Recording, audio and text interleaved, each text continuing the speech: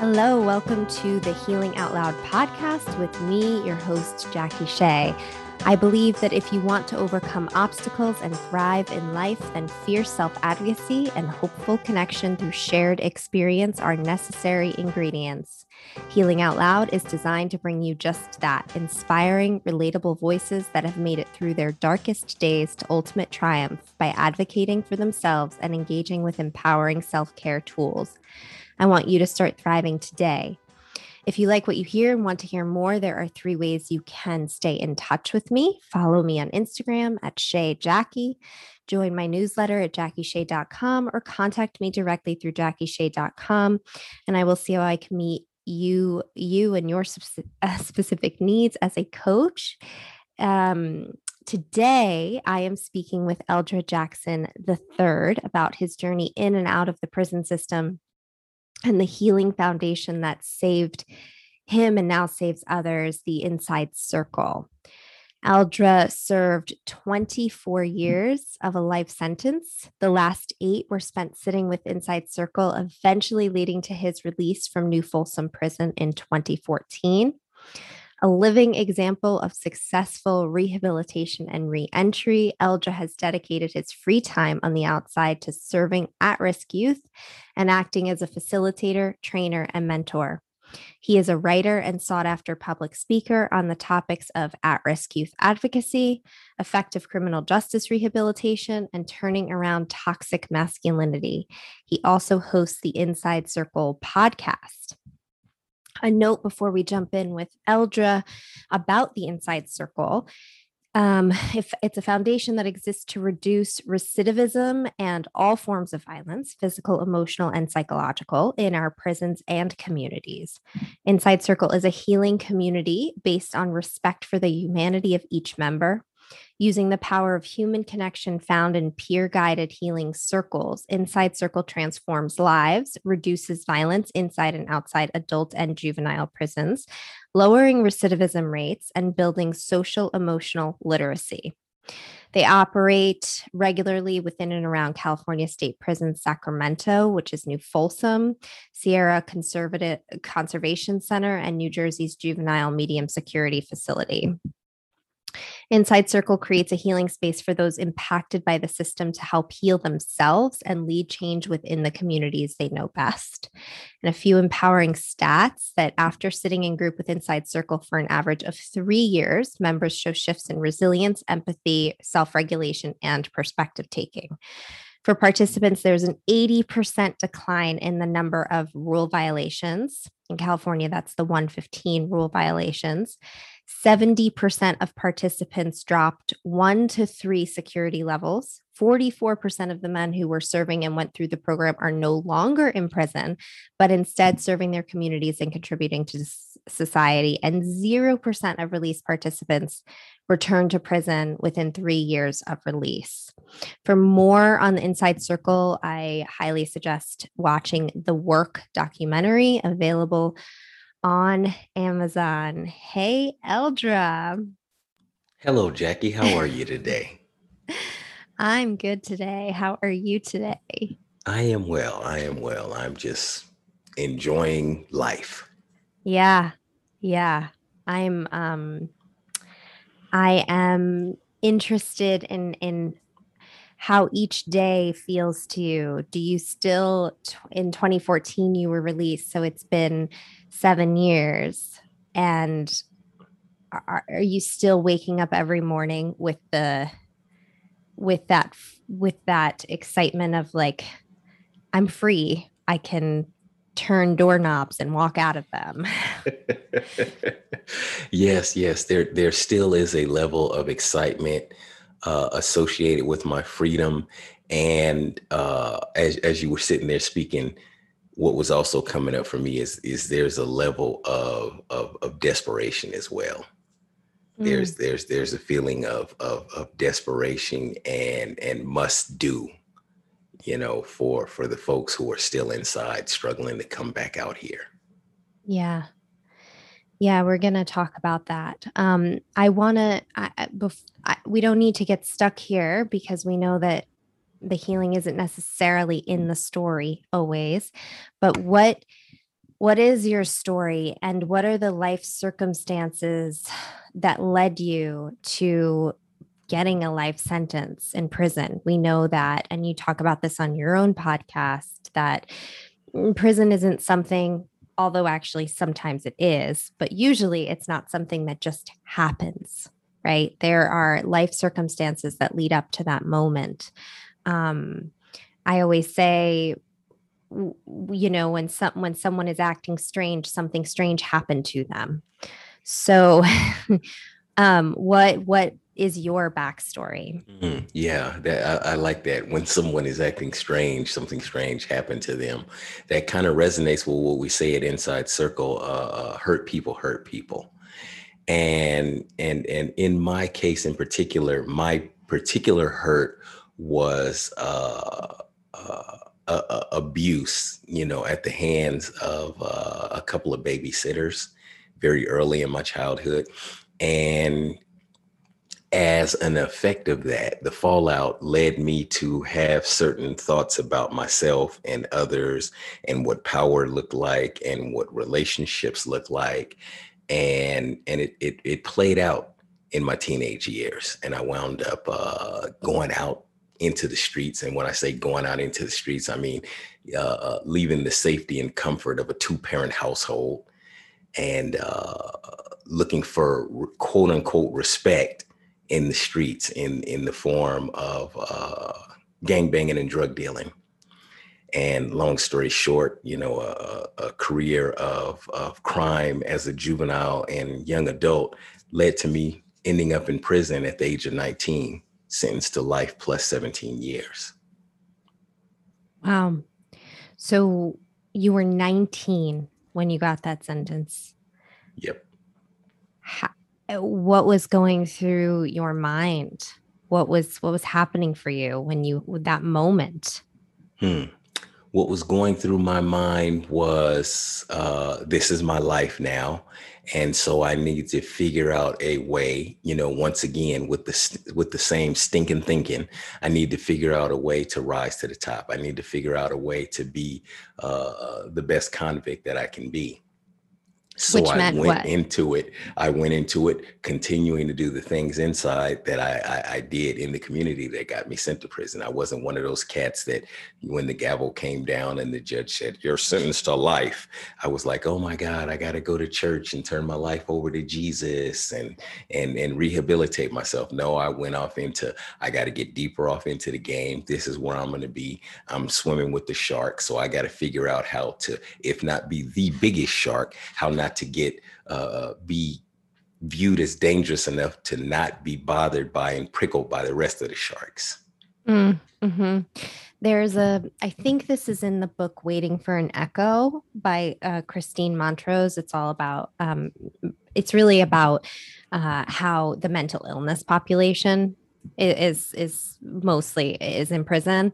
And but in it, she talks about that mentality that you have to decide before going to prison whether or not you're going to be um like eat or get eaten. Mm-hmm. Mm-hmm. That you decide which one you're going to be. Is Yeah. that accurate? I don't know if that works for everyone, but that was definitely my frame of mind. And based on, my experience in life leading up to that point and the decisions and choices I had made leading up to that point, I was definitely not going to get eaten. I was going to do some eating.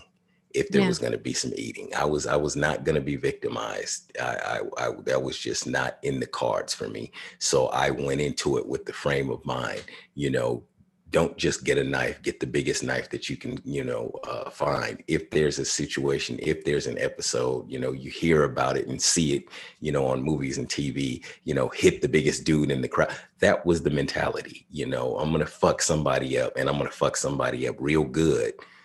Not because I'm a badass, but because inside I'm scared shitless. And I can't let you see that. And so hopefully, if I really fuck somebody up good, I don't have to fuck anybody else up after that because everybody else is going to be like, leave him alone. That Yeah. was the mentality. That was what was really going on inside of me. Right. You said something really important. You said, I'm scared shitless and I can't let you see that. Mhm. Where did that come from, Eldra? Hmm. This idea that I can't let people see that I'm scared.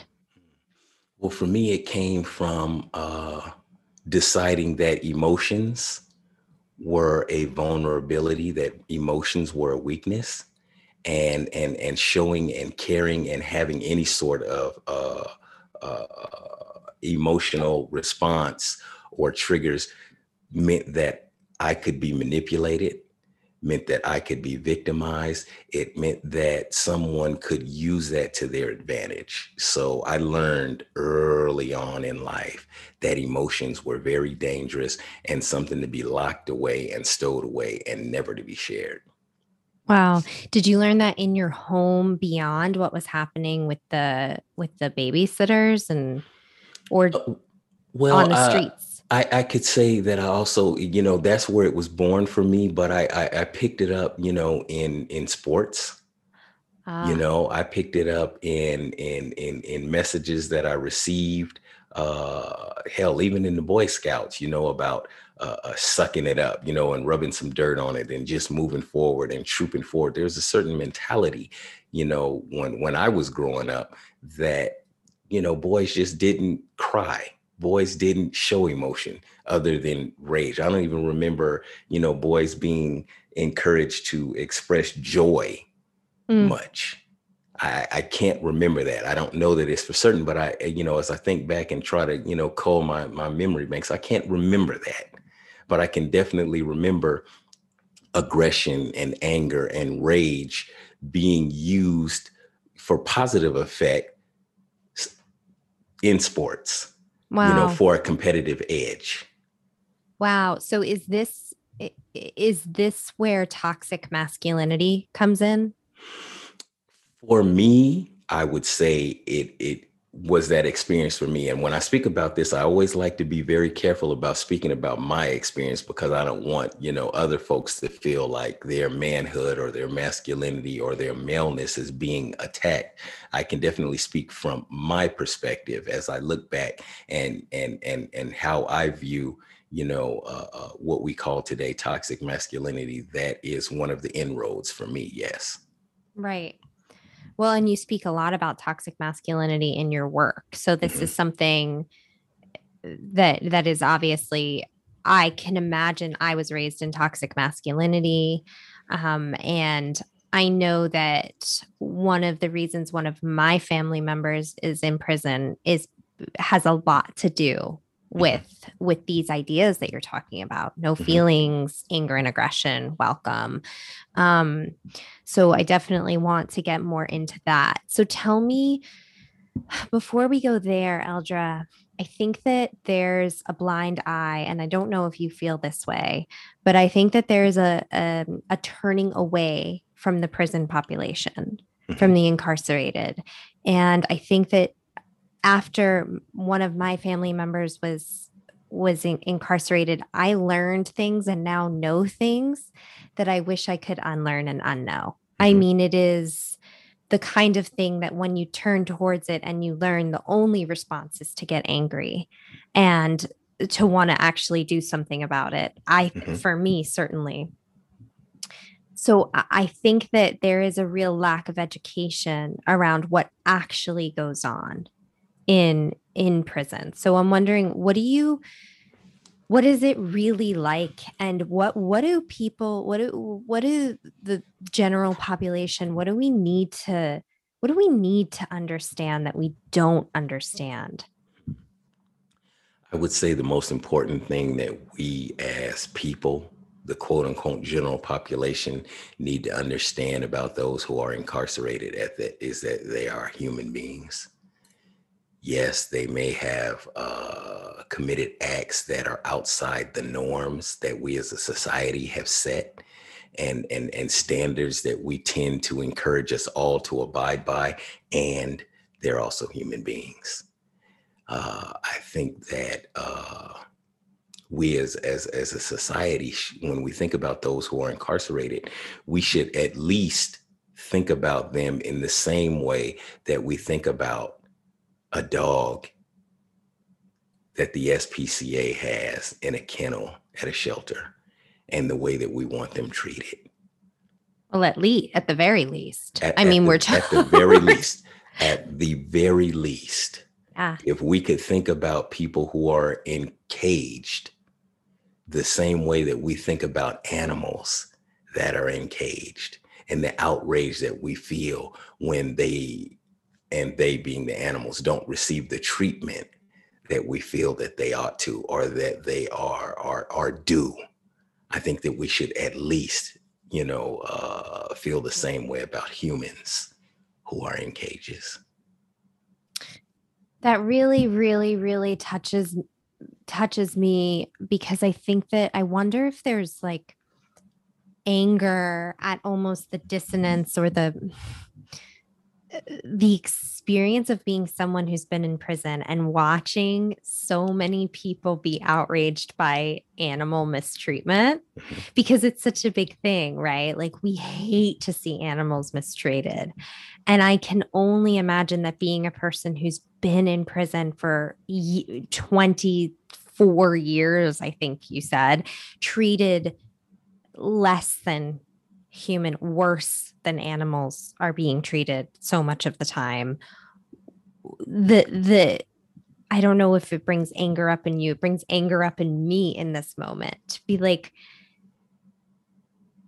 how can we have this reaction to like save the dogs in the shelters, and turning away from the millions of people who are incarcerated and being treated like slaves, Mhm. and worse Mhm. than Mhm. animals are being treated. Mhm. There's something I learned that is just like devastating. So get ready, everyone, that there's grades of meat that are allowed for, fast food has a grade they allow, and then dog food has a grade they allow. And I think there's like F grade beef, or D grade beef, I don't know, and it's lower than what they allow for dog food, but they allow it in prison. Mhm. Mhm. I can remember plenty of times, throughout my career as a resident of penal colonies. Uh, we refer to a lot of the meals as having mystery meat in it, Oh, because it is of a consistency that no one really recognizes. This doesn't look like the hamburgers that my mom used to cook. This doesn't look like the tuna that I grew up on, that sort of thing. And I remember, because we, had access to televisions and news in there, and they, would have big things going on with the bird flu and swine flu, and huge beef recalls, and you would just see, I can just remember seeing supermarket shelves, no beef on the shelves, on the 6 o'clock news, on the 11 o'clock news. And we would have hamburger helper, it damn near every meal for a month would have beef in it, wow. while we were watching the news about not eating anything related to this because of mad cow disease, and watching them putting cows down all across the world. But all of a sudden, something that's a huge delicacy in prison, hamburger meat, ground beef, we've got it for a month now. Wow. Wow. It's really upsetting. It's really upsetting. Yeah. And I mean, I think too, people don't understand that those phone calls you make, that you pay for those phone calls, you Through know, the nose. that you pay for those phone calls. And it's not like you get that long, but you're paying for them. That you're working in prison for next to no money to pay for communicating with the outside, And let's be clear about that. Depending on where you're at, in state facilities, when you talk about you are paying for those, we're talking about family members paying for that. We're talking about, if I call my mother, if I call my wife, I call my brother or somebody, they have to have a global Tellink account set up to be able to receive those telephone calls. They're being charged exorbitant amounts. When I first went in, it was damn near $20 for a 15-minute telephone call locally. whoa, whoa. That's not long And distance. That's locally. right. No, I know. And the person incarcerated can't pay for them. No. Oh, okay. I didn't even realize that. Yeah, because you have to have a credit card, you have to have a bank account, you have to have some means of paying, you have to have some means of communicating with the company to pay for this. As a prisoner, you don't have those privileges. Right. And we just went through COVID where there was no visitation. Mhm, There was no visitation for a year plus, mhm, right? And the only thing available were phone calls, and people were in financial struggle more than ever before. mhm. So there are things like that. I mean, the list goes on and on and on. And I think, this idea of like there's a huge part of the human population that is in one of the most traumatic circumstances possibly available every Mhm. single day. And I personally think that there's not enough attention going to it. I really, I'm one of these empathic people that just thinks about, I've for years I've thought, where do I want my money and time to go in terms of service? Right, there's the foster population, right, there's the mental illness population, there's addiction, which is near and dear to my heart. There's racism. And when I think about, well, and then there's just, I mean, all of those things really just add up to trauma. Mhm. And then when I think about when all of those places trickle down to the worst possible results, they all trickle down to prison. Mhm. Homelessness, Mhm. homelessness, mental illness, foster population, addiction, racism, worst case scenario, and way too common, prison. Mhm. So I think we're not paying enough attention personally. Um, so one of the stats is that, and I think this is from the Inside Circle website, is that the state of California spends $81,203 per incarcerated individual per year, and they spend less than 1% of that on programs that heal the trauma Mhm. driving criminal action and behavior. Mhm. Ugh, what do you make of that? Well, what I make of that is, I'll give you another stat.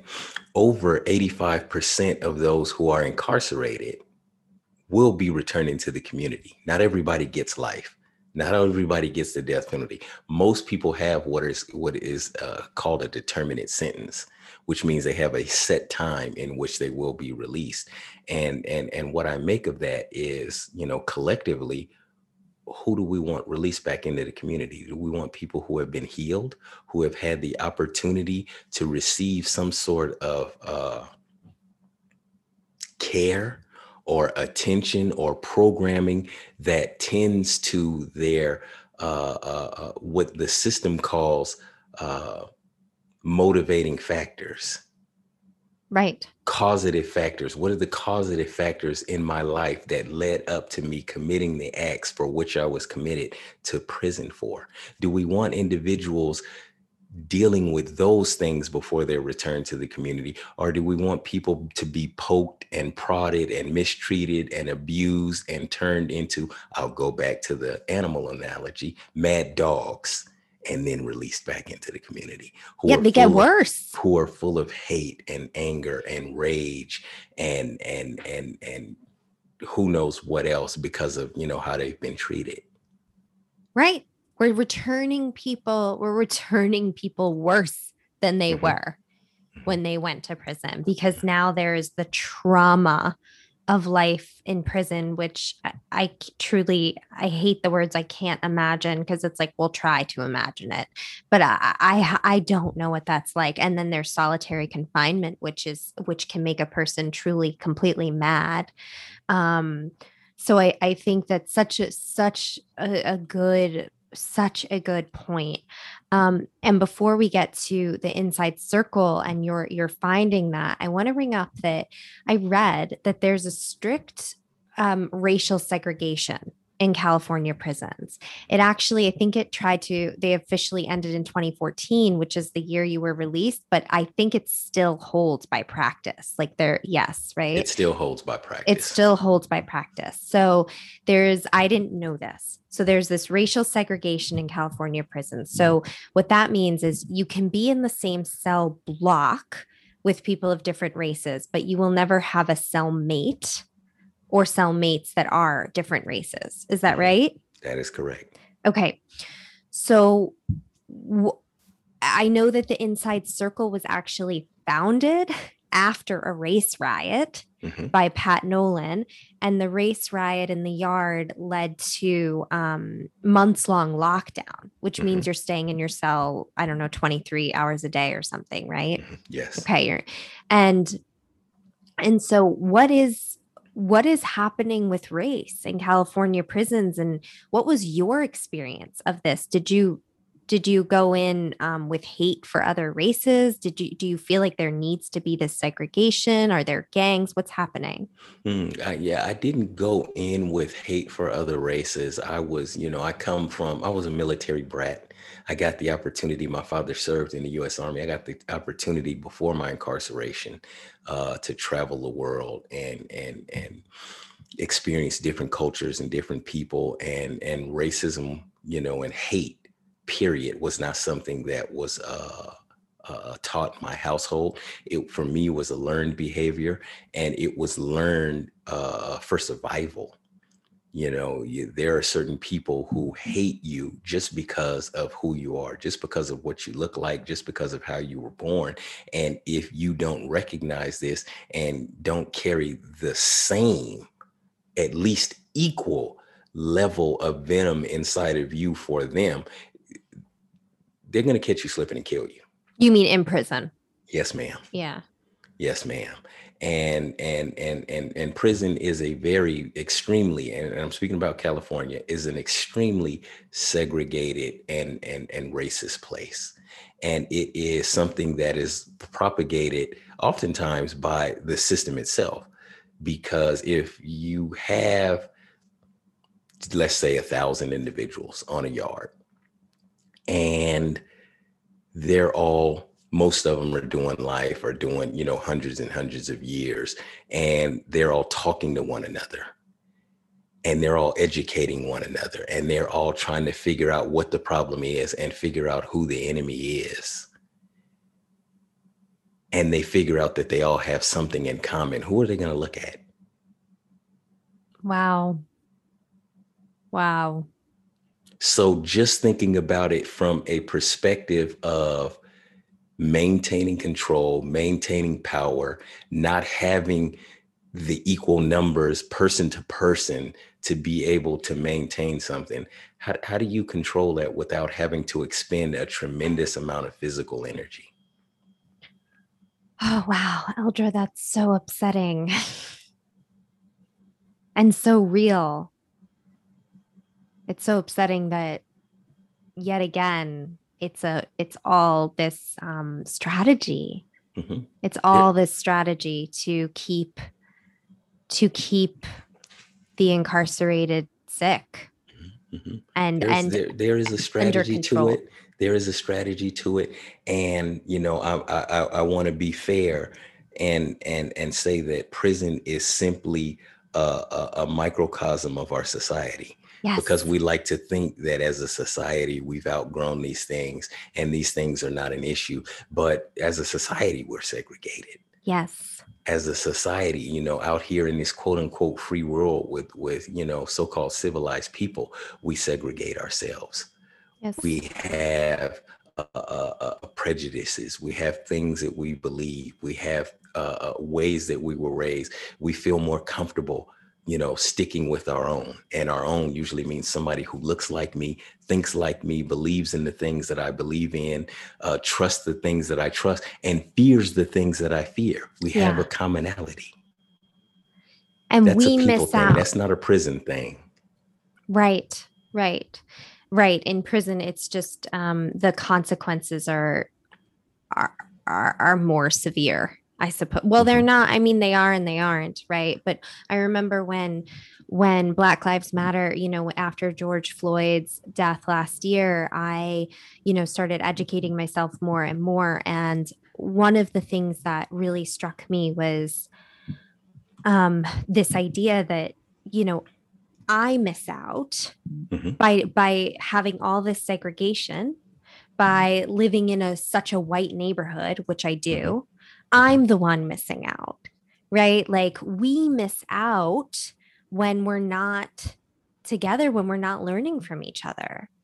And I think the way what I think about with prison is like if I never found the Inside Circle and if I hadn't met Rick, who's another facilitator at the Inside Circle, I sit in circle with him. He leads the circle, and that circle and he has changed me in such positive ways. And he was doing life in prison, and he got out. And I'm sitting with you and I'm having this deep conversation and I'm thinking about how we miss out in our communities when we don't get to experience the incarcerated rehabilitated, or transformed and healing. The wisdom I have gotten from Rick and from you and from the Inside Circle in general is more than I have received in my 15 years of self-help, things leading up to it. I'm serious.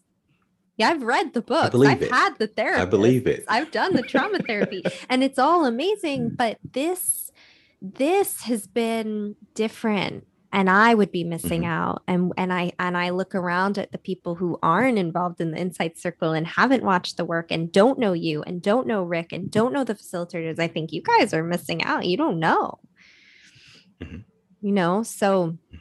when we take this racial segregation into the Inside Circle at the top of the documentary, The Work, there is something said when you get to Circle about leaving race outside, Mhm. right? And Pat Nolan, the founder of the Inside Circle, he was doing time. This race riot happened. He was inspired to create a space where at least the race could stay outside. That was the beginning. Correct? Is that correct?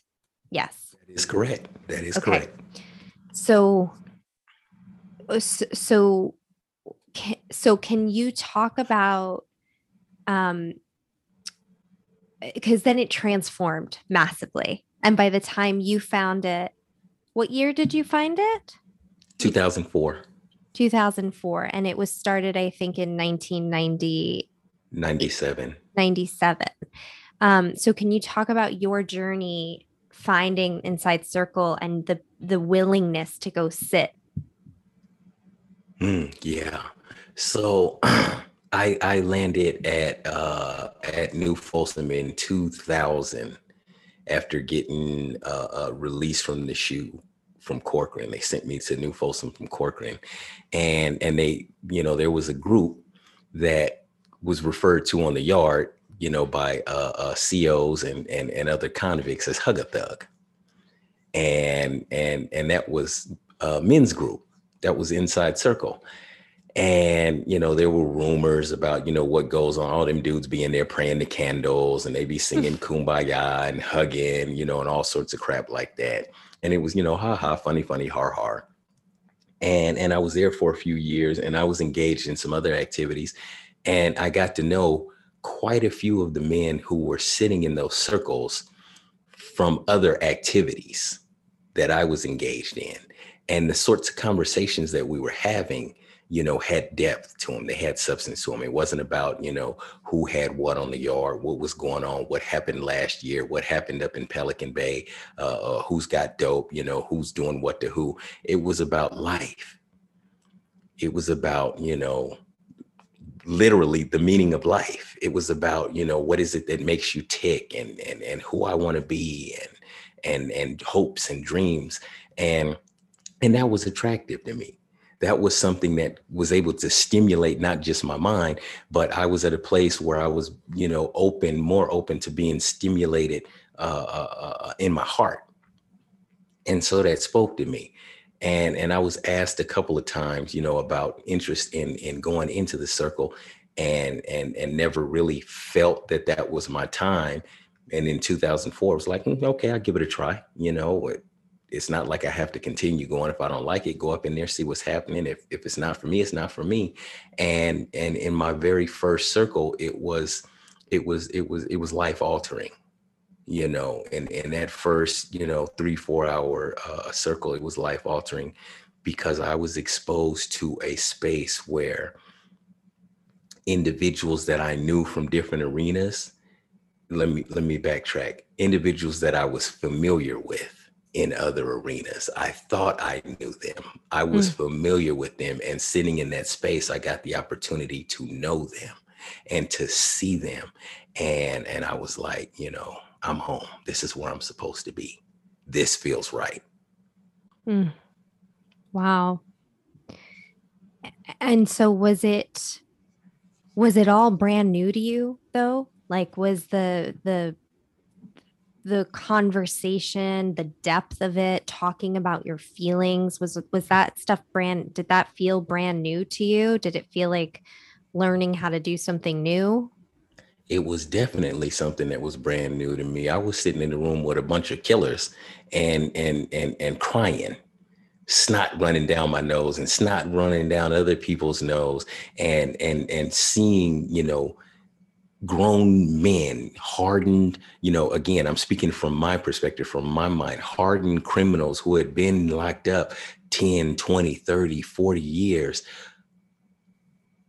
expressing and showing generosity of heart and tenderness of soul as they held other human beings in their pain, and allowed other human beings to feel and experience their pain, and find a way to tap into some sort of medicine, some sort of healing, if just for that moment, for that pain.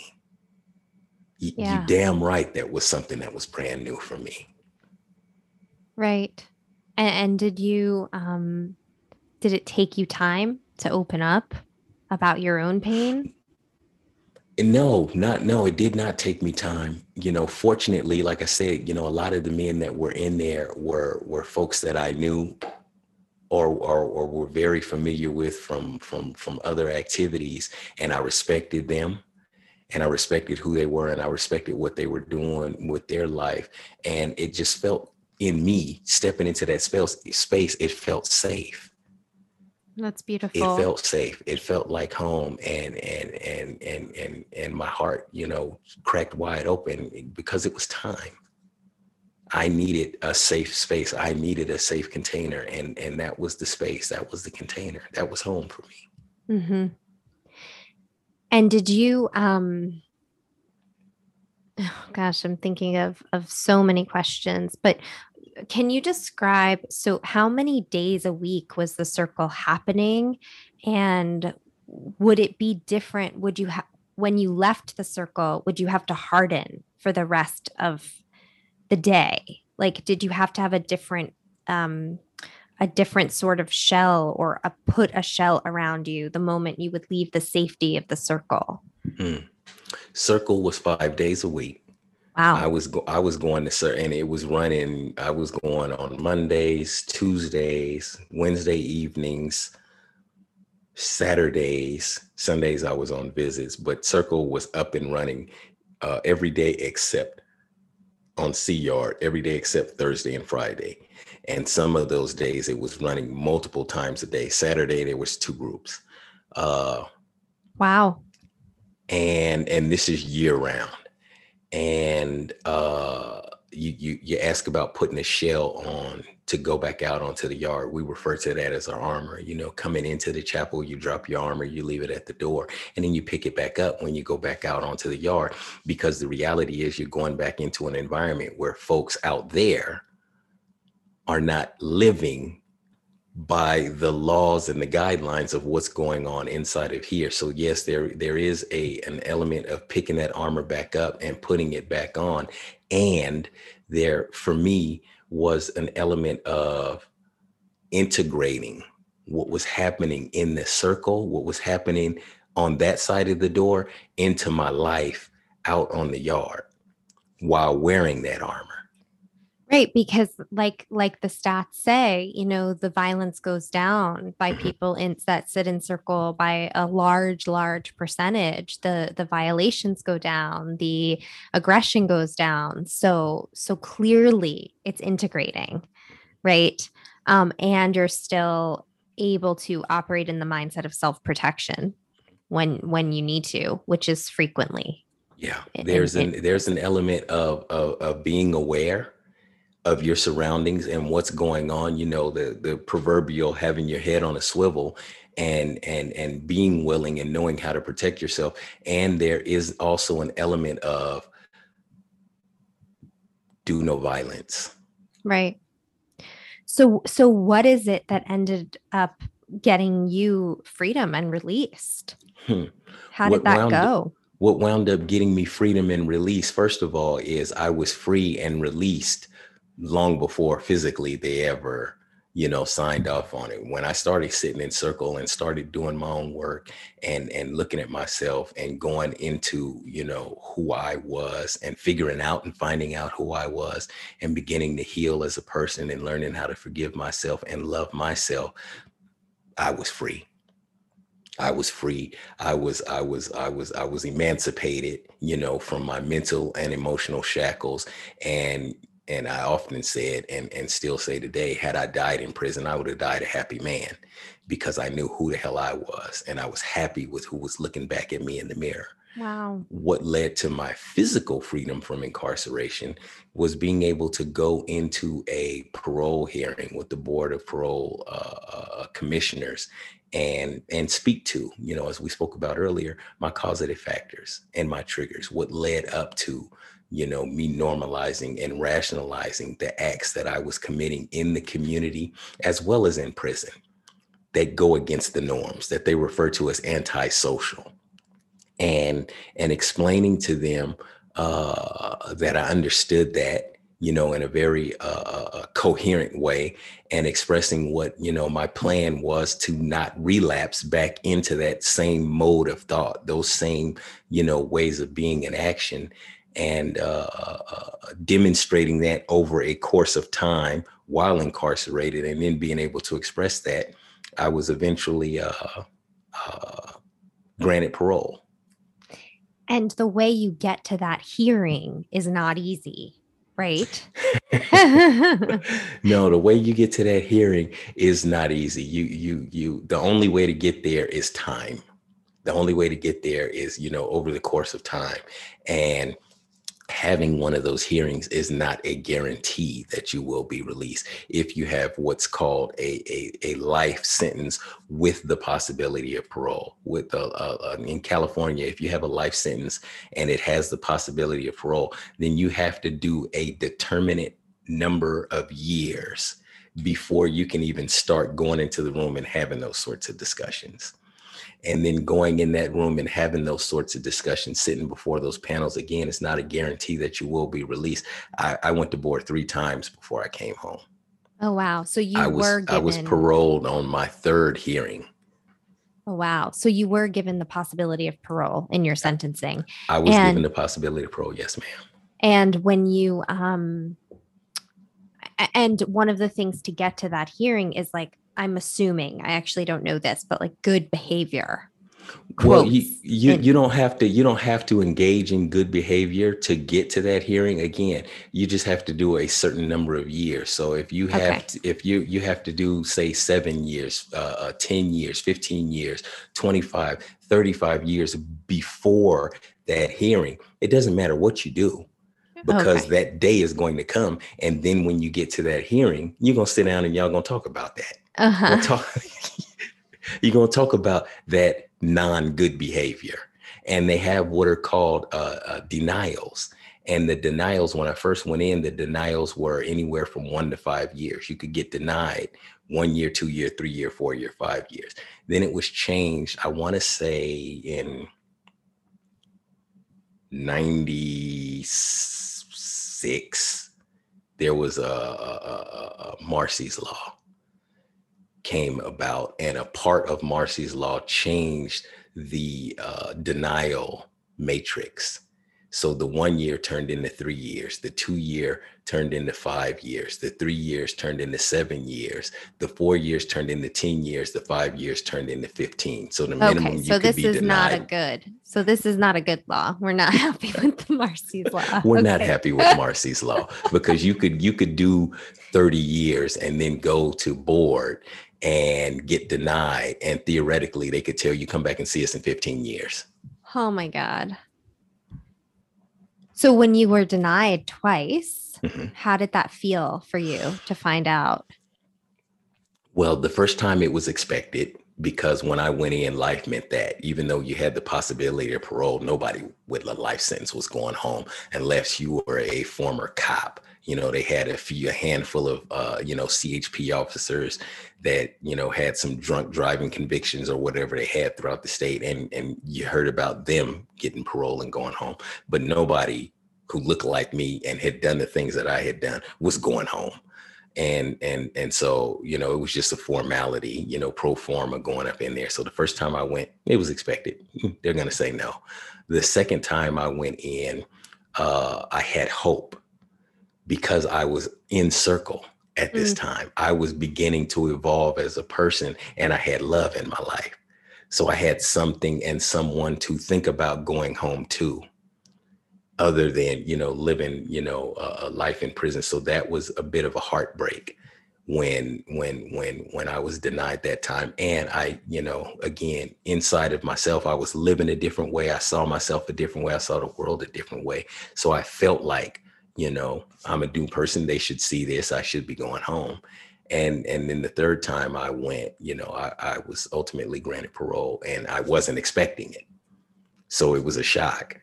I was hopeful, but uh-huh. there was no expectation. And how did that feel when you found out, besides shocking? Overjoyed. I can remember breaking down into a ball of tears at shock and amazement at hearing the words, you know, uh, this hearing is being adjourned, yada, yada, yada. We're back on the record. And in the case of Eldridge Jackson III, well, today we find you suitable for parole. And then they keep going, reading and reading. I was like, I didn't hear a whole bunch of stuff after they said that because I was trying to register, found you suitable for parole and everything that meant, the magnitude of what that meant, again, another life altering milepost in my life. It was overwhelming. Right. And so how I think there's another misunderstanding about how hard life can be when you do get out. Mhm. And I don't know if that's true for you, but what was the adjustment like? What kind of obstacles did you run into when you got out, if any? I mean, what was the adjustment like for you? The adjustment here now, 7 years later, is still going on. Mhm. I was incarcerated. We speak about 24 years in prison. I did time in the California Youth Authority prior to going to prison. So I've done more of my life incarcerated than I have done as a free member of society. So there's still an adjustment for me that is going on today with the biggest piece for me is the difference in how people communicate. The Mm, difference for me is in communication, because inside everything is very black and white. Everything is, cut and dry. It is what it is. What people say it is, for the most part, that's usually what it is. I give you my word. That's all I got. If I go back on that, or if I can't stick to that, then my word ain't shit. And everybody knows my word ain't shit. So that's the category that I'm in. And that's the way that people deal with me, as somebody mhm. whose word ain't shit. And that's not the way that the world functions out here. That's not the way that society functions out here. There's a level of, and as backwards as it may be, there's a certain level of decorum and respect in the uncivilized and savage world of prison. Because if I don't, exhibit and show respect for others and demand it for myself, somebody could get hurt real bad. And so there are certain, ways that you treat people, and certain ways that you approach situations, and certain ways that you communicate with folks. And there are certain things that you just don't do because it's very dangerous. And that's not the way people, function out here. People will say anything and do anything to anybody at any time with no thought, no consideration for another human being. And on the inside, we weren't necessarily being considerate of someone's feelings. We were being considerate of the consequences Right. of a personal affront. Right. Out here, I would think that it would be more about being considerate of another human being's feelings, being considerate of another human being's emotions and state of mind. But there's not a lot of that out here, in my opinion. Yeah. So really, what you're saying, Uldra, is that we are not as civilized as we think we are. A whole lot of folks out in society would get the shit stabbed out of them if they were in prison and acted the way that they act out here and there. Yeah. That's really interesting. Yeah, I would not think about that, but we have these the consequences obviously aren't as high. Sometimes they are. Mm-hmm. Sometimes the consequences are as high out here, right? Mm-hmm. Like just a lot less frequently. Mm-hmm. And so we act in this very sort of cavalier way about things, and it's interesting to see that it's not really our compassion that's leading us, right? It's this survival mechanism. Mm-hmm.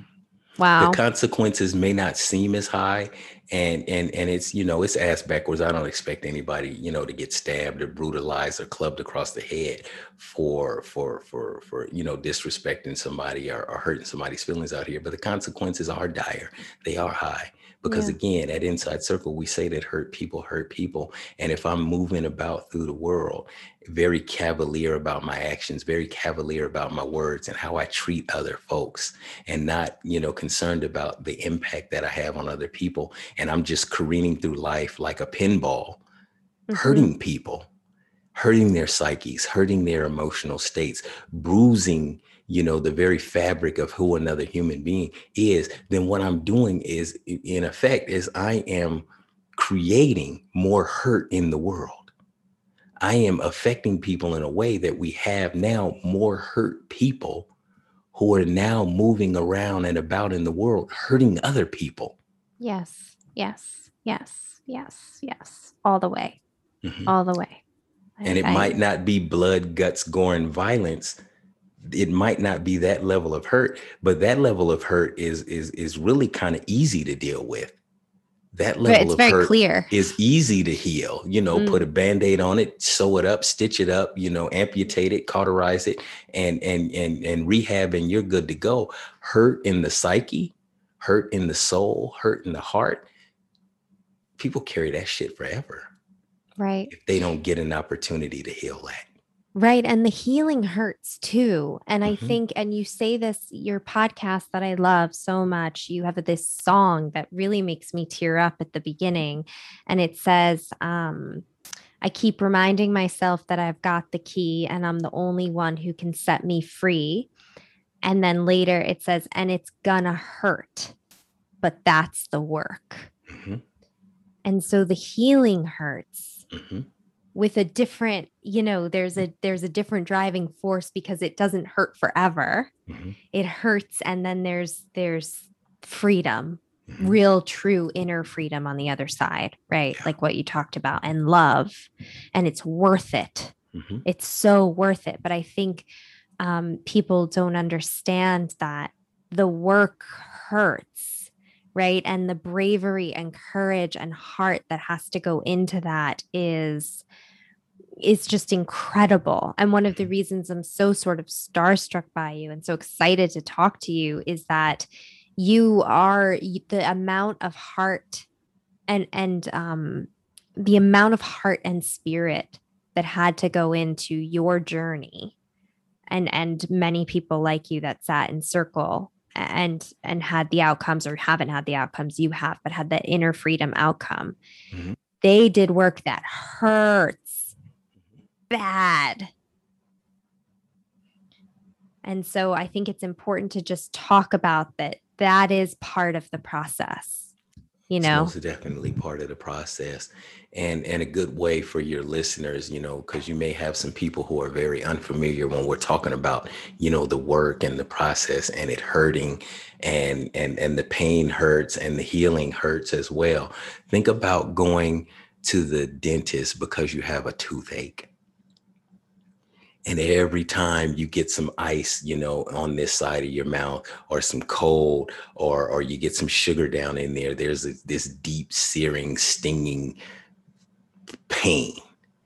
And you go to the dentist and he tells you, you've got a cavity, you need a filling or a root canal or whatever. We got to extract it, whatever they say the treatment plan is. It's going to hurt. They're going to hit you with them needles, to numb your gums. They're going to get in there. They're going to do what they got to do. If they're doing a root canal, they pulling the nerves up out your brain and all of that good stuff. And when that Novocaine or that gas wears off from that procedure, when you're home and they've given you your ibuprofen or whatever, it hurts. There's some pain there. And as that pain begins to subside, you feel better. Mm-hmm. When you get to the other side of that healing pain, you feel better. Your life is altered. You're a different person. You can experience things now that you couldn't experience before the dentist went in there and did what he did. Now, ice cream is not your enemy. Ice cream is your friend. Mm-hmm. Right. Right. And what's so beautiful about the circle is that what you were saying before, you are held through that pain. Mm-hmm. You are held in your pain.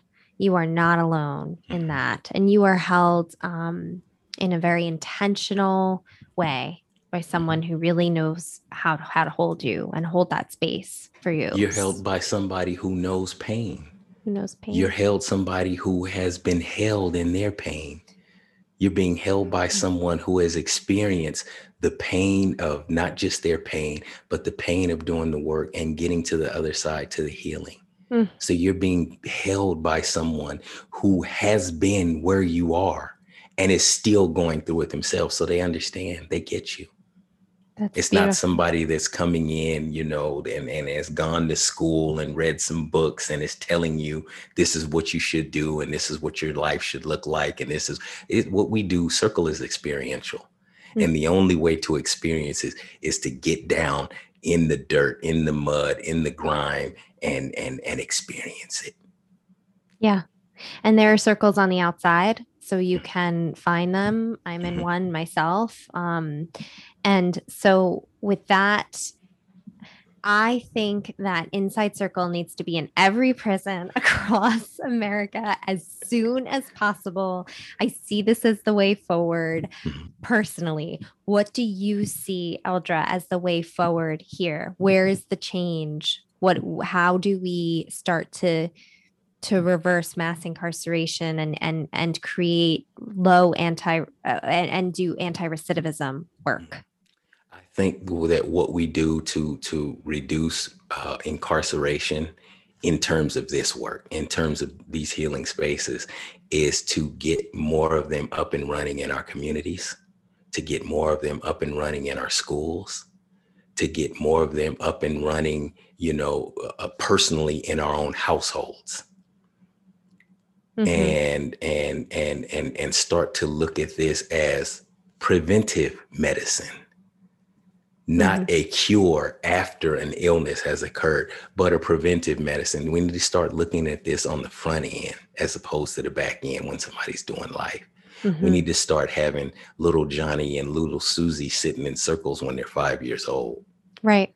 And learning emotional awareness and learning, what my impact is and beginning to hold them, not teach them, not instruct them in who they should be or how they should be, but hold them so that they can begin to critically think and look at who they want to be and learn about what impact is on other folks and learn that having emotions is just fine.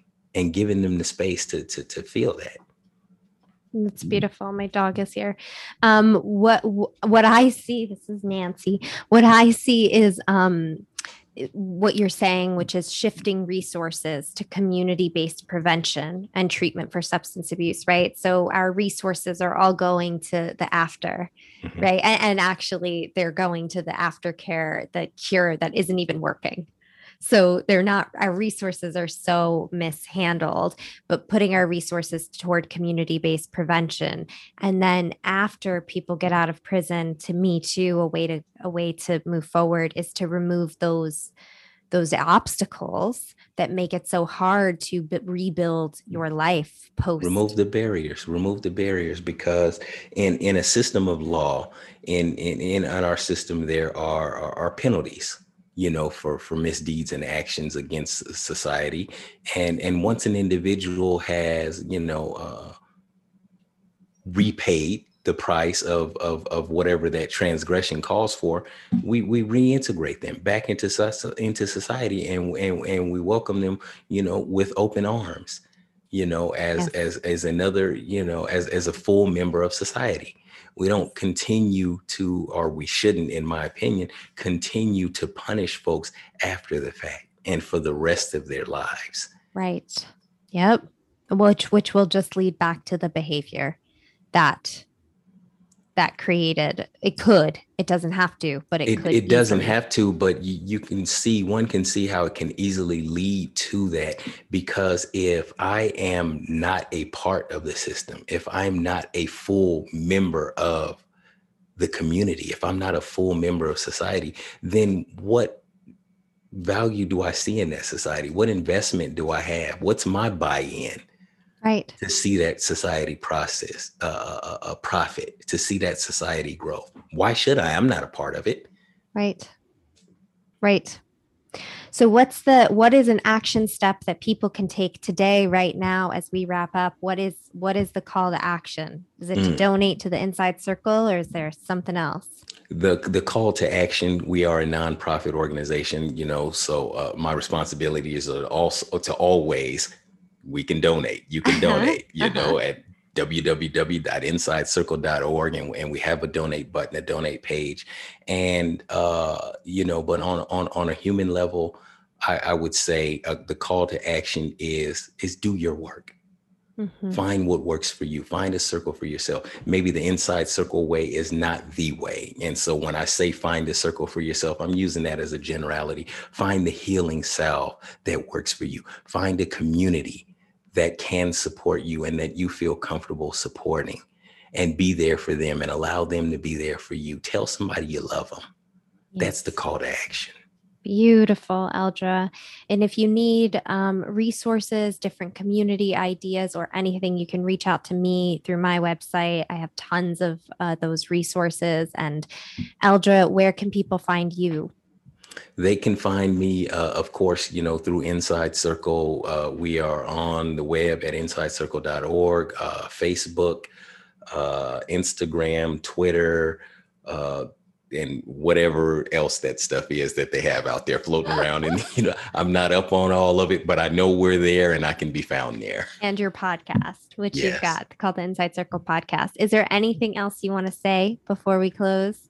Uh, the only other thing that I would say before we close is, I'd like to send out an invitation for everyone, who may hear this and share this with someone, to know your value, Mm, believe in yourself.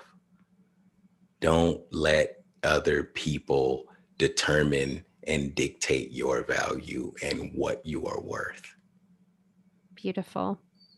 Thank you so much, Eldra. That conversation was just like mind blowing and beautiful. Makes me want to cry 100 tears. So thank you so much for coming on.